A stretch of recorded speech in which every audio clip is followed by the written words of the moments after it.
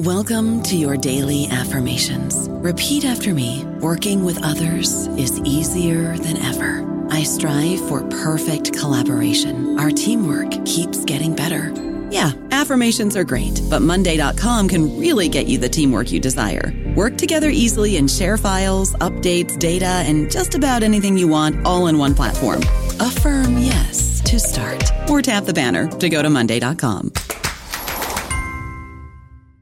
Hello, it is Ryan, and I was on a flight the other day playing one of my favorite social spin slot games on ChumbaCasino.com. I looked over at the person sitting next to me, and you know what they were doing?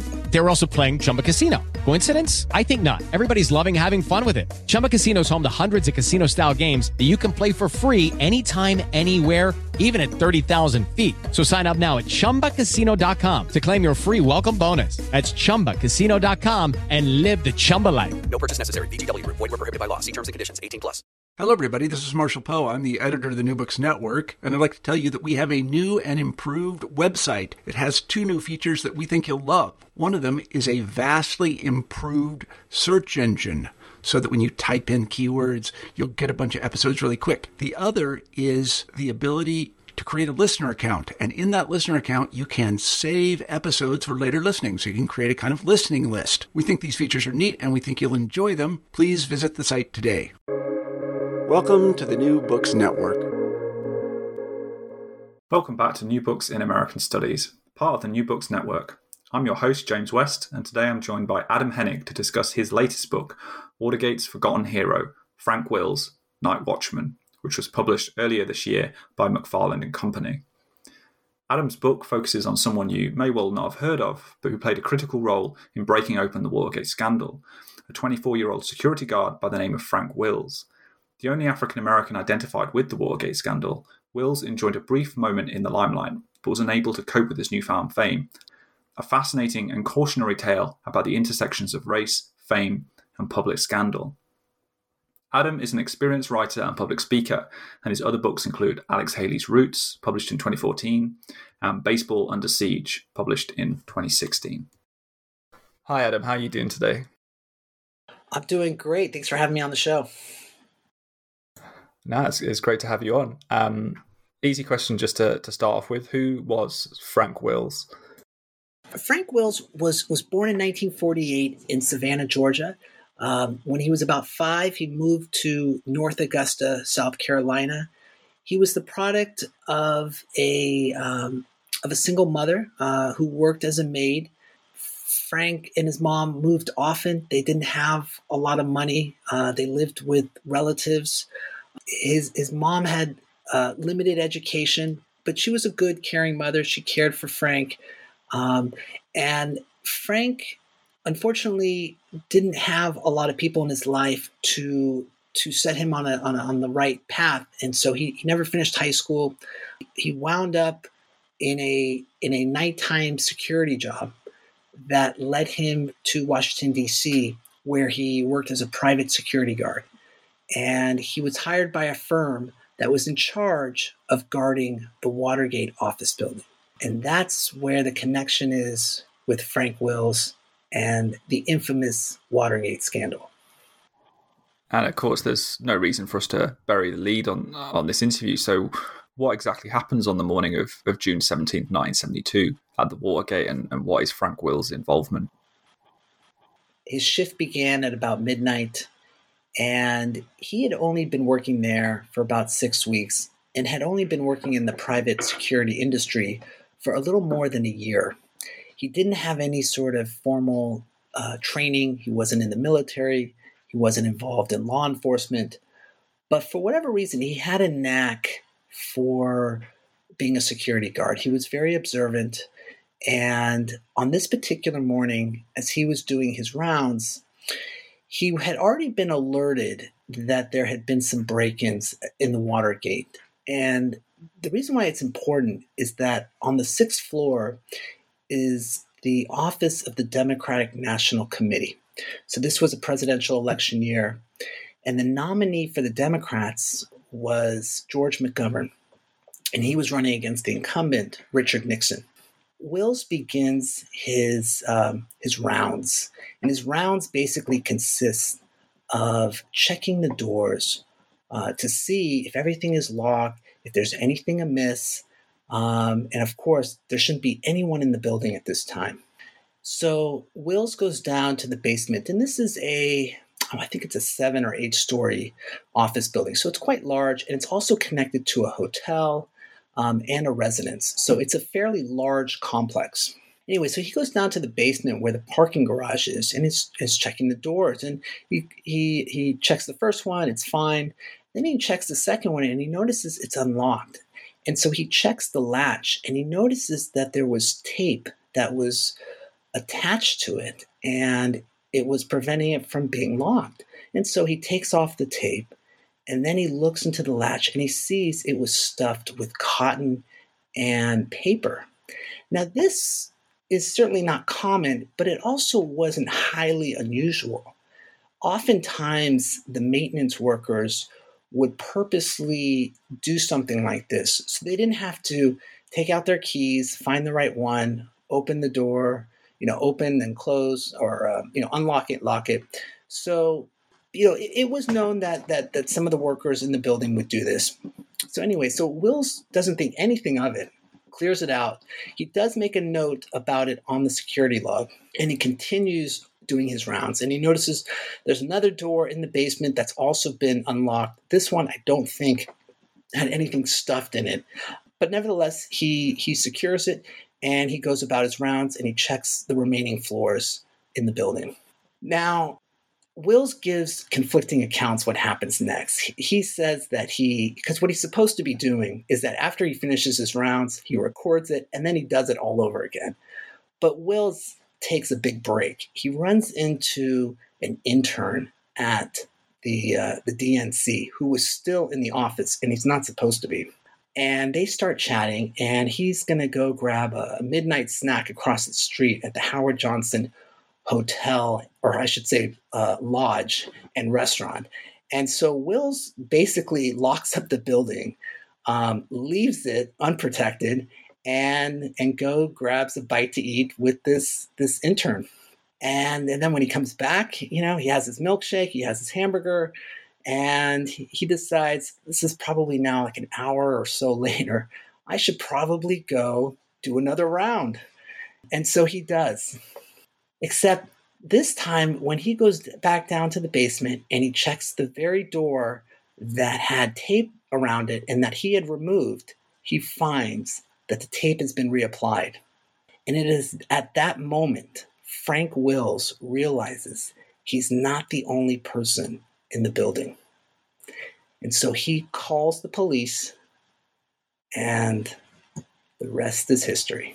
So Wills is really the guy that sets the ball in motion in terms of the Watergate scandal. So he's obviously this key figure in post-war American history, but you describe him in your book as a forgotten hero. For me, as an example, I'm someone who teaches and writes on post-World War II American history. I like to think I have some level of knowledge about that subject, and it wasn't a name that I was familiar with at all. So how did you first hear about Frank Wills? Like you, I wasn't familiar with Frank Wills, but I came across his name when I was doing research on my first book about Alex Haley. And in that book, I focus on what happens to Haley after Roots comes out, because of course he reaches the highest pinnacle of success for an author. In fact, I would argue no one has probably reached that height other than maybe J.K. Rowling. I mean, it was just incredible for a very short period. And once he was done with Roots, Haley had a hard time looking for another subject to write about. And so he would write forwards for other authors. He would write magazine articles. And one of the subjects that he was kicking around was Frank Wills. He had read a recent story about him in Jet magazine. And he felt that, he wanted to find out what really happened on that night that I just described. And then also how he was treated afterwards, which I spend a lot of time in my book, because Frank Wills, as a young black male in America who was from the South, a product of a single mother who worked as a maid, a high school dropout, a father before the time he was 18 years old. Frank Wills' life was going nowhere. And even after his 15 minutes of fame, after being hailed an American hero for saving democracy, he was really treated poorly. And in many respects, he was kicked to the curb. And so Haley wanted to highlight this. And so I had came across an article in a newspaper that talked about how he was meeting with Frank Wills. He was going to interview him, and they were going to collaborate together on a book very similar to the autobiography of Malcolm X. He wanted to do the autobiography of Frank Wills. Very similar format. Unfortunately, it didn't work out. Haley had a reputation for starting projects and not finishing them. And the reality was he didn't find Frank's story as interesting as it could be for a book. There just wasn't enough drama, as he put it. And the reason why I know that is I was able to track down the audio recording of the interview he had with Frank Wills, which was probably one of the most valuable pieces of archival research I was able to uncover. So you find this really fascinating Haley archival material, and then there's some other great archival material that you're able to find. So can you say a little bit about other archival collections that you use to build out your knowledge of Wills?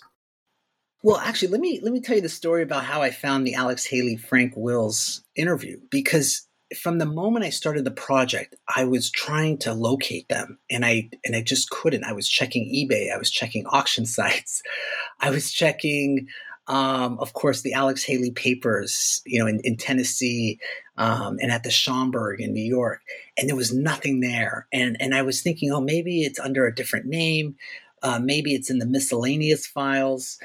And there was just nothing. And I knew I had to find them. And I was hoping, the problem was when Alex Haley died in 1992, he died in debt. And so his estate was sold off. And that's why I was checking the auction sites, because many of the most valuable materials of his estate was auctioned, and it was bought, by private collectors, but also by some public institutions like the Schomburg and like the University of Tennessee, and some wealthy benefactors also had donated them. For whatever reason, I was doing a Google search, and this was like 2 years into my research, and I just happened, and I kept looking. I mean, I just never gave up, and I came across something that looked promising, and sure enough, it was in Ohio, of all places. Neither Wills nor Haley have any connection to Ohio. So this is the Ohio History Center, and they have a African American library within the center. And Alex Haley had papers there, unbeknownst to me. I was not aware of it, and I was going through it, and I was intrigued. And then, of course, I see Frank Wills' name, and I knew exactly what they were. And the recordings were on cassette tape, so I had to pay to have them digitized, which was fine. And they sent it to me, and I just remember listening, and it provided so much material. It, first of all, it was the longest interview Frank Wills that I am aware of ever had with anyone. Because remember, he's interviewing for a book. This isn't like for a radio show. It's not for a magazine article. This is for a book. So they sat down, for almost 2 hours, and they only had a few interviews, and only one of them was at least available in this recording. But there was so much material. I was able to connect the dots in terms of understanding how Frank Wills, grew up, understanding why he was frustrated, why so many people let him down. And Haley was such a good interviewer. He's the guy who started the Playboy interview back in 1960. The first interview was Miles Davis, and it all started with Alex Haley. He's the one who started that ongoing monthly popular section in Playboy magazine, the interview. So he was a natural, and he was able to get a lot out of Frank Wills, which says a lot, because Frank Wills is not a talker. He's an introvert. And that was part of the problem. He wasn't designed. His makeup wasn't to be famous. I mean, it just didn't suit his personality, which is ironic because he wanted to receive his dues. It was kind of this contradiction in his life. You know, he wanted to be recognized, but he also wanted to be left alone. And then you also you mentioned doing some interviews with members of Wilson's family, former girlfriend, childhood friends. I wonder if there was particular aspects of those interviews that gave you a unique perspective, or that helped to supplement or maybe even complicate the material that you had through the Haley tapes.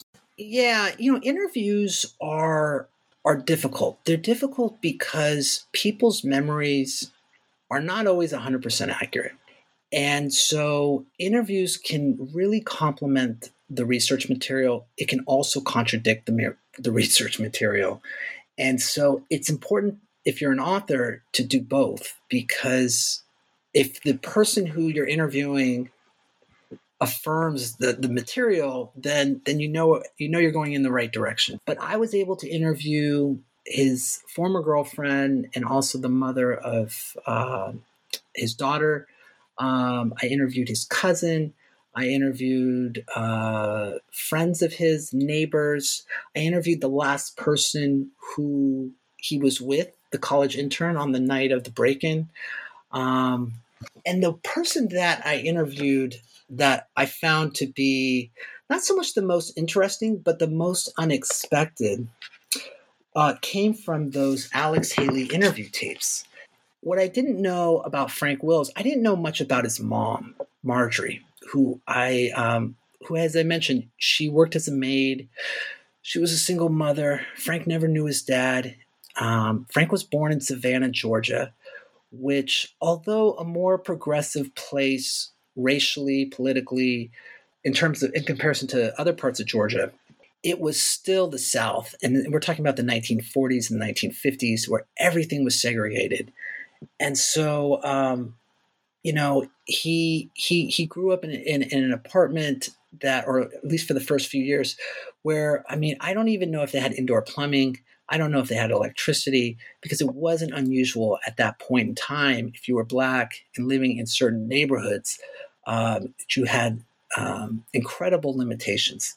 And so the mom, Marjorie, she worked as a maid, and she worked for a number of families, but one of the families that she worked with was a Jewish family, and they were they owned a small business, and it was a shoe store. And during the Alex Haley interview, he mentions this family, and then he mentions their last name. And I couldn't capture it right away. I must have listened to it a dozen times, and I couldn't figure out the exact spelling. So I tried different variations. And I had already contacted researchers down in Savannah to get to see if they could track down his birth certificate, to see if they could look up telephone directories on my behalf. And I wanted to see if they can find this family. And sure enough, they did. The 7-year-old son at that time, when Frank's mom was working there, is now close to 80, and he's a doctor, and he's living in, of all places, Ohio. And I spoke to him, and he had no idea that, as he knew, Frankie, not Frank, but he knew him as Frankie, was this famous figure in American history. He had no idea. He had no idea what had happened to him. And they were friends for a few years. You know, Frank would come over with his mom, and Frank and Lee, which is the son's name, who's now a doctor, or a retired doctor, they would play together, you know, and apparently, because Jews had also experienced hostility because of their religion, I talk about this in the book. There was a certain kinship between African Americans and Jews, particularly like in the South, where they both felt ostracism at times. So it just goes to show if you just keep digging and digging, something's going to come up. And you just have to always pay attention because you might miss it. Yeah, there's so much. I mean, as you said, Frank Wills definitely comes across as an introvert, and there's so much digging that's gone on to uncover some of these really interesting little stories and anecdotes and bits of information that you sprinkled throughout the text. Briefly, you mentioned Will's being born in Savannah, and then he moves at a fairly young age to North Augusta in South Carolina. So how does he go from there to where he is in the early 70s, which is moving to DC and starting this role in security? So Frank, as I mentioned, drops out of high school. The childhood friends I spoke to, he didn't have any sort of, at least they think, any sort of learning disability. He just was unmotivated. But nevertheless, he drops out. Fortunately for Frank, he has a history teacher who also is a minister. And he takes a liking to Frank, and he tries to steer him, as well as other classmates who he sees are on the fringe, into this new federal program called the Job Corps. And this was recently created. It was part of Lyndon B. Johnson's War on Poverty. And so Frank Wills applied, and miraculously, because there were a lot more applicants than there were spots available, was accepted into the program and was sent far away. I mean, for him, it was like going to another world. So Frank goes to Battle Creek, Michigan, which is hundreds of miles away. It's a totally different climate. He's sent to a former Army base, Fort Custer, and he's there bunking with other kids who are about his age, probably in similar predicaments, but from all over the country. So you have kids who are from urban centers, you have kids from the rural South like him. And when they get there, they're basically, the point of the program is to try to steer these young, wayward youth from a life of crime. So there were really good intentions to it. The problem is that the program itself, it had mixed results in terms of its success. Some students were able to go on and tap into those job skills, the life skills that they were given, and actually turn it into a promising career, where they would work on the factory lines or they would open up a small business.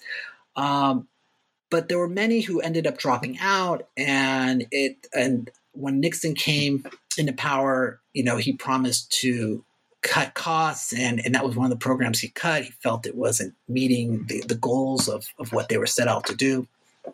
So it was basically kind of a job training program. But it wasn't something where you would just go to for an hour, 1 day a week. I mean, he actually lived on site. Frank, being in Michigan, not too far from the motor capital of the world, which is Detroit, he eventually gets a job on the factory line, and he works for the big automakers, and he's not really enjoying it. He's not making a lot of money. At that time, blacks were often getting paid less than whites. They were also getting less opportunities to move up, and they were usually given the jobs that were the least desirable and the most dangerous. But Frank was on the assembly line. He was in charge, as he described it to Alex Haley, of installing the bumpers. And he didn't really like it. And someone had told him about a job as a security guard at a department store, no training. They just needed someone. And for whatever reason, he applied. And he seemed to like it, although he was held up when he tried to stop a shoplifter. But there were some friends who came in from D.C. of someone he knew, and they were saying, there is this new industry, private security, and they're hiring like mad. You should come check it out. And he did. And he saw that there were job opportunities, and it was also closer to home, a lot closer. So Frank Wills moves from Michigan to Washington, D.C., And he starts working for these private corporations, and eventually he lands at the General Security Services company. And that was the firm that was in charge of protecting the Watergate office building. I don't know about you, but I'm very busy and I don't have a lot of time to cook. That's why I subscribe to Factor. Eating better is easy with Factor's delicious, ready-to-eat meals. Every fresh, never frozen meal is chef-crafted, dietitian approved, and ready to go in just 2 minutes. You'll have over 35 different options to choose from every week, including Calorie Smart, Protein Plus, and Keto. These are 2-minute meals. Factor meals are ready to eat and heat, so there's no prepping, cooking, or cleanup needed. They're flexible for your schedule. Get as much or as little as you need by choosing your meals every week. Factor is the perfect solution if you're looking for fast, premium options with no cooking required. Sign up and save. We've done the math, and this is important. Factor is less expensive than takeout, and every meal is dietitian approved to be nutritious and delicious. Head to factormeals.com/NBN50 and use code NBN50 to get 50% off. That's code NBN50 at factormeals.com/NBN50 to get 50% off. So we already have outlined in detail the specifics of what happens on the night that Frank discovers the Watergate break-in. What's the immediate response? Does he understand how big this is? What happens in terms of early contacts with local media? I mean, who talks to him? What's the kind of immediate aftermath of the break-in for Frank himself? Well, you can't blame him. He had no idea what was going on. The police officers who arrested the 5 suspects, 4 of whom were Cuban nationals, 1 of whom was a former CIA operative, they didn't know what was going on. No one knew. It was very strange. They arrested 5 men who were wearing suits, who had bills with the serial numbers like in order. So each bill, there's like 10 serial numbers on each bill, and each one, corresponded with the next one. So they had all of this equipment. At first, they thought it was bomb-making material, but someone from the FBI said, no, this is for eavesdropping. They had obviously cameras on them. They had film. So it was clear to the authorities within a few minutes, like they were there to spy. That was their intent. But the connection to Nixon was not made right away until they got to the holding cell. So they took the 5 people who were caught to a local jail. It was part of the DC Metro Police. And one of them says, I should probably read this because it's really funny. So Sergeant Leeper, who was the lead of the 3 officers who arrested these 5 suspects, he gets to the police station, and one of the officers, I guess the officer who booked the 5 suspects, says, hey, do you know who that one guy is that you locked up in there? And Paul Leeper says, which one? And the officer points to him. And the man was obviously, because he wasn't one of the Cuban nationals, he stood out. Leeper says, yeah, his name is Ed Carter. And the officer who's in charge of the holding cell says, no, his name is James McCord. He's the director of security for the committee to re-elect the president of the United States. So within just a few hours, there's already a connection to Nixon. Within 24 hours, the news of the break-in makes the television, the nightly news. And then within 48 hours, Wills's name has now been in print. He was the security guard who's named as the one who detected the burglary. And so someone from the Washington Post comes by and tracks him down in his little one-room apartment, and he has no idea who she is. He's like, what's going on? He's like, she's tries to tell him, hey, that break-in that you were involved with? Yeah. It's a big deal. And he's shocked, Frank Wills. And so what I found really funny was when I asked people who knew Frank before the break-in, what was your reaction? They were like, Frank Wills was involved in this national political scandal. And of course, the Democrats start saying this was Nixon. They knew, but the national media was not as was not finger pointing at that point, but it still was obviously a bit skeptical. I mean, something was amiss, but it was just funny to hear their reaction. They just could not believe Frank Wills from North Augusta. I mean, how could this guy? They didn't even know what had happened to him. You know, they knew he left and went to Job Corps, but they had no idea he was in DC. They had no idea he was in the security industry. And so for those first few weeks, as we're trying to make sense of what's happened with this break-in and Nixon's trying to cover it up. They're trying to connect the dots. It's an election year. We're just a few months away from the big day, and it just doesn't stick. And it goes away until actually after Nixon's election. And then that's when the Watergate scandal starts to pick up. And then, of course, eventually, within 22 months of the break-in, Nixon resigns. And it's at that point that Wills's fame peaks, because now he's being seen not only as an American hero, but as the guy who's taken down the president of the United States. And so he really does get thrust into the spotlight. And he's very popular. He's viewed as a hero. He's being asked to receive honorary awards and degrees, even though he doesn't have a high school diploma. He's asked to play himself in the movie All the President's Men. He hires an agent. But, as everything, as all news stories, even a scandal like this one, the nation moves on. And Wills, unfortunately, has nothing to fall back on. And that's when the story really, unfortunately, turns in a different direction for Frank. Yeah, and we'll get into some of the troubles that he runs into. But I want to chat a little bit about his relationship to his agent, Dorsey Evans Jr. Can you say a little bit more about Evans, his relationship with Wills, and exactly how they try to capitalize on Wills' brief moment in the spotlight? Dorsey Evans was an up-and-coming attorney, and he was referred to by a friend. And Wills, again, he doesn't have a support system. He doesn't have an education, a higher education at least. And so his ability to scrutinize people's intentions, especially given his personality too, it's pretty minimal. And so he was just happy someone was interested in wanting to help him. And I think genuinely Dorsey Evans wanted to help Frank, but he also wanted to make a few bucks in the process. And so Dorsey Evans would arrange for these public speaking engagements. He's the one who arranged for Frank to play himself in All the President's Men, which was the movie based on the Bob Woodward, Carl Bernstein bestseller. Dorsey's the one who would try to keep Frank's name in the papers, and so in the beginning, it seemed to work.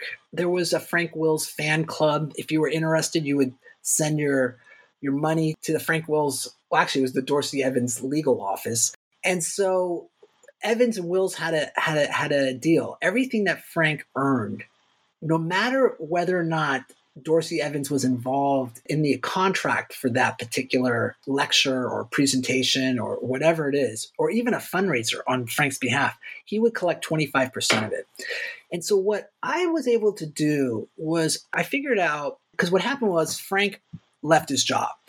And what I figured out was that if Frank had kept his job, and if you calculate or factor in the cost of living increases over like a 5-year period, his earnings would have far exceeded what he had earned as a celebrity, because basically he would charge the media to interview him. I mean, he was trying to make as much money as he could, but of course, between Dorsey Evans's 25% take and just there just weren't that many opportunities, especially well-paying gigs.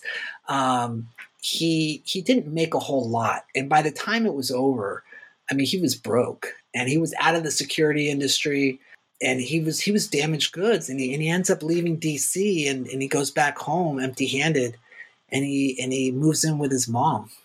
Dorsey Evans did not really help Frank a whole lot. When there was an opportunity for Frank to receive a GED through the Urban League, which had really genuine intentions. They wanted to get Frank a high school degree or the equivalent of it so he could get a job in the federal government. There was, Jimmy Carter was in power, and there were some opportunities for Frank to get a job, maybe working as kind of a low-level Capitol police officer, which would have been great for him. It would have been a pension, a steady paycheck, but Dorsey Evans steered him away from that.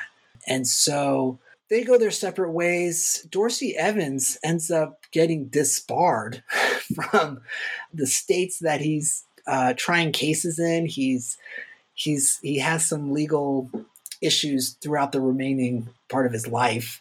And so, it wasn't a great relationship. As you say, Evans is one of a number of people who take advantage of Frank, but also you do note that Frank, to some extent, does seem to enjoy and perhaps even sometimes relish talking about his role. Well, Frank's human. And I think that Frank, like most people, they do things that don't always make sense. And I think where things went awry for Frank is when he needed help, he didn't really have it except from his mom. It was the only person I genuinely think he could fully trust, who really had his best interest at heart. So Frank didn't have anything, didn't seem to have a lot of friends. He didn't have any sort of steady partner until much later on. And that was the woman I had interviewed. But Frank just didn't have any direction. And he became very bitter in the end. And he didn't trust anyone. And he had been burned many times. People you would often hear would go up to Frank just because he was the Watergate hero, just because, maybe they can find some juicy gossip and then they can spread it and they can call the newspapers. During these anniversaries, when it was like the 10-year anniversary or the 15-year anniversary, all of the news media would find Frank and would be interested in his story, and then they would all leave, So I think Frank had justification for how he felt. He was also treated very differently than the other Watergate characters. Bob Woodward, Carl Bernstein, Nixon, H.R. Alderman. I mean, all of these guys, they made millions off their place in history. They were offered rooms on business boards. They were on the lecture circuit. They wrote books. Those books were turned into movies. I mean, Gordon Giddy, he just died. He was on Miami Vice, Frank Wills didn't get any of these opportunities. And I think a big part of it had to do with race. Historically, when you have someone who's white and someone who's black and they're doing the exact same thing, almost every time the white person is going to get paid more, it's going to have more opportunities than the black person. Great example is baseball. Mickey Mantle, Willie Mays. Many would argue Willie Mays was the better player. But when it came to promotional opportunities, you couldn't even compare it. I mean, Mickey Mantle had to say no. He just had so many, and he was making so much more than Willie Mays. And it was no different with Frank Wills, And so that's why Frank's life is really, it's sad, it's unfortunate, but it also provides us insight into what it's like to be black, to be poor, to be uneducated, and to realize that there are so many limitations and there are so many, you lack opportunities. And that's part of what this story is about. It's not just about Frank. And a good example of that is when we roll around to the 20th anniversary of Watergate.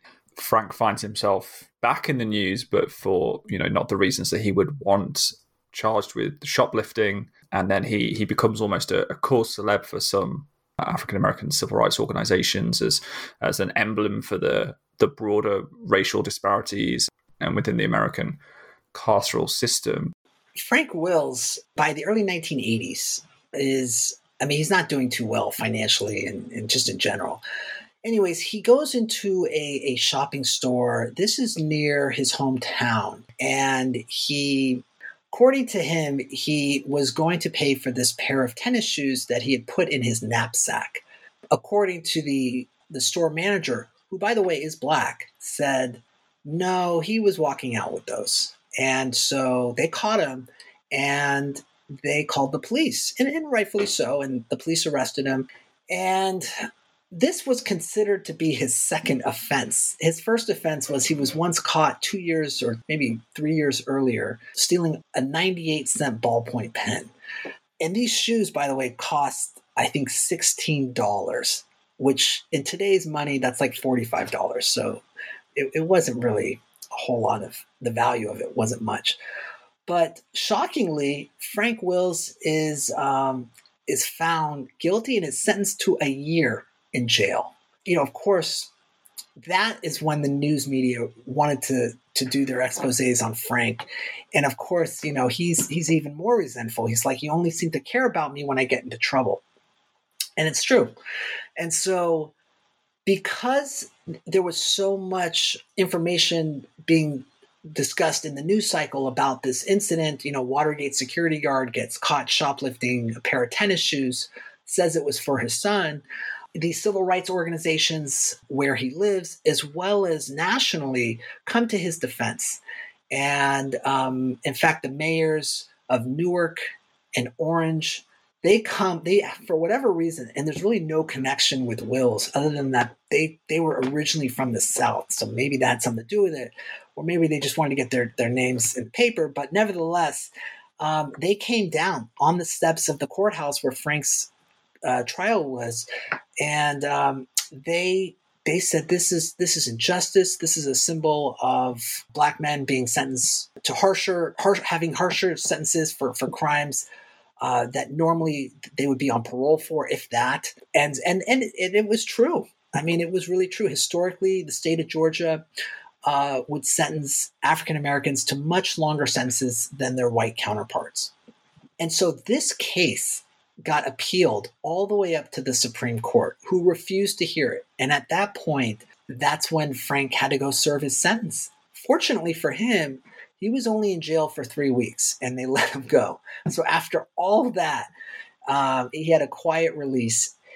Again, another symbol of the injustice of the fact that this guy, who is clearly not a danger to society, is being sentenced to a year in jail for stealing a pair of tennis shoes. And then in the midst of all that, Frank's life takes a bit of a surreal turn with the arrival of Dick Gregory, African-American activist, celebrity, comedian, entertainer. So Frank suddenly finds himself in Gregory's employ. What exactly is Frank doing for Gregory? How exactly does this odd pairing come about? So because Frank's name is been in the paper, it's how Alex Haley actually found out about Frank Wills. I mean, he knew about Frank Wills before, but that's when he decided that he was going to meet with him. And Dick Gregory, too. So Dick Gregory, as you mentioned, he's a famous comedian, actor, political activist, and at this point in the 1980s, he's financially doing very well. He owns this health supplement industry, and it targets African Americans, particularly like middle class African Americans, and he's looking for a spokesman. And Frank Wills is who he settles on, and he has all these grandiose dreams for him and Frank. And Frank once again buys into it, and I don't blame Frank. I mean, he has very few other options, and this American icon comes to visit him and says, "Hey, let's go into business together." And so Frank joins him, and in the beginning, he's working for Gregory. He doesn't have any sort of background, by the way, selling as a salesman, selling products. That's not his forte. But at this point, Frank would take anything, and so once he gets released from his sentence, that's when he starts working for Gregory. And unfortunately, like the Dorsey Evans episode, it doesn't work out and it doesn't end well. And in the end, Frank accuses Gregory of not paying him. Gregory says he did pay him. It's just that Frank squandered it. And so they go their separate ways. So it didn't work out well. This kind of theme of conflict and of the breakdown of relationships with different people is a theme throughout your book. And in some ways, the book is almost a tragedy in the way that it reads, and Frank's efforts to deal with being thrust into the public spotlight. You talk about him being an introvert character and maybe not being able to deal with what happens to him. You have this great quote. So it's from NPR's Scott Simon, reflecting on Will's passing when he dies at the beginning of the 21st century. And he says the man who was in the right place at the right time for his country couldn't seem to find a right place to be after that for himself. Is that the underlying theme that comes through in this book? And that's something you were grappling with as you were writing this book, this everyday guy, like a kind of very ordinary guy being thrust into this situation and just for various reasons being unable to deal with the public attention, good and bad, that came his way. That quote sums up Frank's life. Yeah. When I came across that, I said, this is it. This is, if you were to say in one sentence, Frank's life, that's it. The man who was in the right place at the right time, unfortunately couldn't find that rhythm again. And it's true. Frank, he died young. And I explained in the back of the book that the people who knew Frank before the break-in, they knew that this was not going to end well because he just was not the type of person who had the capacity to deal with this.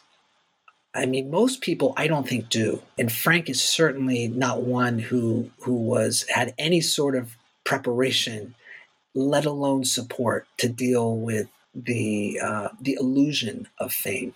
As I say, in some ways, it reads as a sad story, but we don't want listeners to go away without re-emphasizing the important, albeit fairly small, role that Frank plays in the Watergate scandal. So what do you think, reflecting on Frank's life, and again, you describe him as a forgotten hero, how important is it for us to reflect on his role, not just in terms of Watergate, but also his experiences afterwards and what that might tell us about how publicly we choose to remember or forget characters in these national dramas? Well, Frank is an American hero. If it wasn't for him, the word Watergate would mean absolutely nothing to anyone who lives outside the Beltway. And it's very possible that we may not have known the extent of what Nixon was up to if it hadn't been for Frank Wills. He may not have followed the guidelines in terms of how to do his job, that very night. But if he hadn't made that call, which I think a lot of security guards in his position, they didn't have any honest reason to. They know that these things are going to complicate their lives. They have to fill out reports. They have to probably, be interviewed and go down to the police station. They may not even get paid to do stuff like that. So there wasn't a lot of incentive at that moment for Frank to do what he did, but he did it, and he should be recognized. In terms of the fame and the cautionary tale, nothing has changed. I mean, fame is really self-destructive. I mean, whether you're Whitney Houston or Britney Spears, or Elvis Presley, it's really not something anyone should seek because it just seems to backfire, and it doesn't allow you to lead a normal life. And for Frank, I agree with his cousin when he says, I frankly wish it had not been him. I think he probably would have been alive today if it hadn't happened. And I agree. An incredible story and a complex, often messy, but certainly important life. And as you say, Frank Wills, an American hero. Just finishing up, a little bit of a different question. Listeners to New Books Network are often interested to know what's next in terms of our authors. So can you say a little bit more about the current project you're working on? Maybe give a bit of a preview of what your next book might be about. So to continue with my theme, which is really racism in America and how it impacts society. As I mentioned, I've written about Alex Haley, Frank Wills, and then in between I had written about an African-American doctor who was based in St. Petersburg, Florida, and in the early 1960s, he helped integrate spring training, and it's a really interesting story. So I'm going back to baseball with my fourth book. And this time I'm going to write a biography. It's the first one written about him, about a player named Ron LaFleur. And if you're of a certain age and you were a baseball fan in the late 1970s, you probably know who he is. But Ron LaFleur had a fascinating life, so fascinating. His story was turned into an autobiography and a movie, a Television of the Week movie. But Ron LaFleur is probably the only professional baseball player, maybe the only professional athlete who was ever recruited directly out of prison, maximum security prison. And he received a tryout with the Detroit Tigers. This guy was sentenced to prison for armed robbery. He was a heroin addict, but he was an incredible athlete. And in the 1970s, when he was in prison, and he's from Michigan, he was playing on all of the intramural teams. And there were people there in the prison who had connections on the outside, and they recognized that this guy was quite an athlete and maybe good enough to get a tryout with a football team or baseball team. He was that good. And so eventually the Tigers send someone, their manager, Billy Martin at the time, to take a look at Ron LaFleur. And the tryout doesn't work because it's raining, but in any event, Ron LaFleur does get a tryout. He not only is offered a contract as soon as he gets released, but he makes the team and he becomes one of the best players in the league. And so it's incredible that this young early 20-something who grew up like Frank, although in different conditions, but a life of poverty. He was a drug addict, never graduated high school. He was clearly going on a path to either spending the rest of his life incarcerated or 6 feet below, So he certainly wasn't heading in the right direction. But because of his innate talent, he was able to take advantage of it, and he became an incredible ball player. And his story was turned, like I said, into a movie. Everyone knew him, and he was one of the fastest hitters, on the base pass, and he was fun to watch. He had a great personality, but unfortunately, his past eventually catches up to him, and he has a hard time dealing with authority. He has a hard time staying sober. The partying, the fame gets to him, and within a few years, he's out of baseball. I mean, the guy was at one point earning what would be today millions of dollars, and he blows it all. And it's sad, and he tries to resurrect his career, and he's just not able to. So that's what I'm working on right now, and Ron is still alive. And so this is the first time I'm writing about someone who is alive, and I'm able to interview, which makes it really interesting and complicated at the same time. I think that's about all we've got time for today, Adam. So I just want to say thanks again for coming on. And it's been really great to talk about your new book and to talk about Frank Wills' life. Likewise, James. Thank you.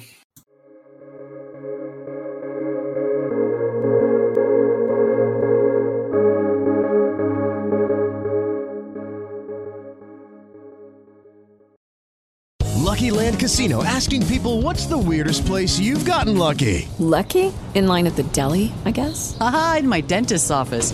More than once, actually. Do I have to say? Yes, you do. In the car before my kids' PTA meeting. Really? Yes. Excuse me, what's the weirdest place you've gotten lucky? I never win and tell. Well, there you have it. You can get lucky anywhere, playing at LuckyLandSlots.com. Play for free right now. Are you feeling lucky? No purchase necessary. Void where prohibited by law. 18+. Terms and conditions apply. See website for details.